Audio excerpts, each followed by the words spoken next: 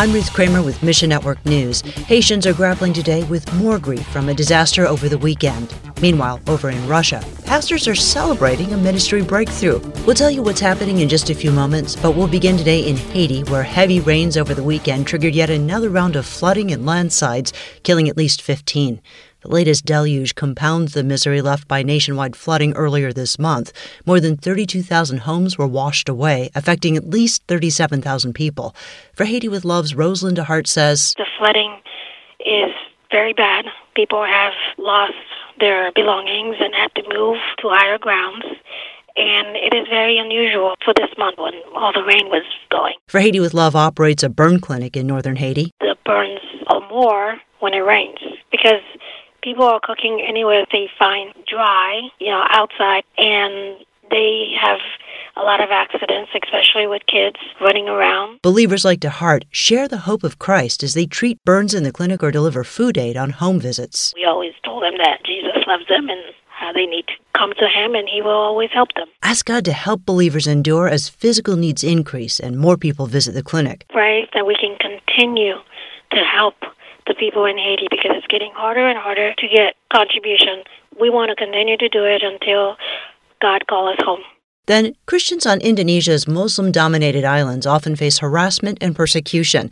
But the tides of religious tolerance are shifting, largely due to a more connected generation of young people. Indonesia became an independent nation in 1945.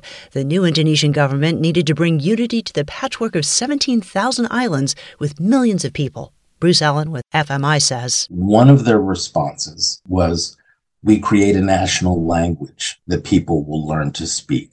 So that, yes, they might know their tribal language, which that might be the language that they first learn. But once they're going to school, they're learning Bahasa, Indonesian language. Young people in Indonesia have grown up under a shared language, something that older generations didn't experience. So you do get this greater sense of unity from the youth, a greater sense of we will cooperate with each other even though we might be different from each other. This means more gospel conversations and a reason to pray. Even in these creative access countries, there's no barrier to the move of the Holy Spirit. As we can empower more church planters and disciple makers to go across these regions, I believe we're just going to find more people willing to embrace Christianity, place their faith in Jesus Christ. And last fall, we asked you to pray for a shipment of scripture booklets intended for Russia. A coalition of Russian pastors asked World Missionary Press for material in 2021.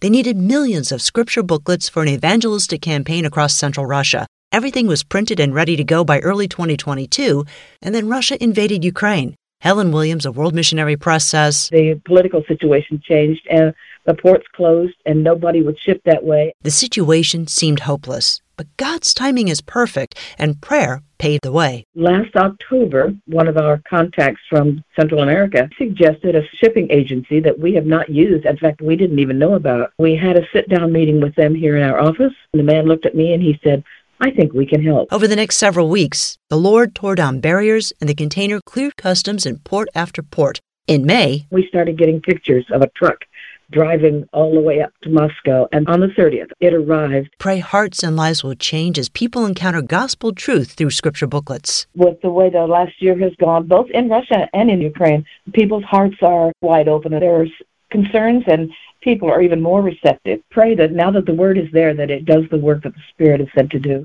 Thanks for listening to Mission Network News, a service of One Way Ministries. We're listener-supported by people just like you. So by giving to Mission Network News, you enable us to keep the stories of God's kingdom coming. So join us here on Facebook, Twitter, or Instagram. You can also find us on Alexa, iTunes, or TWR360. And together, the Great Commission happens. Look for links at missionnews.org. That's missionnews.org. I'm Ruth Kramer.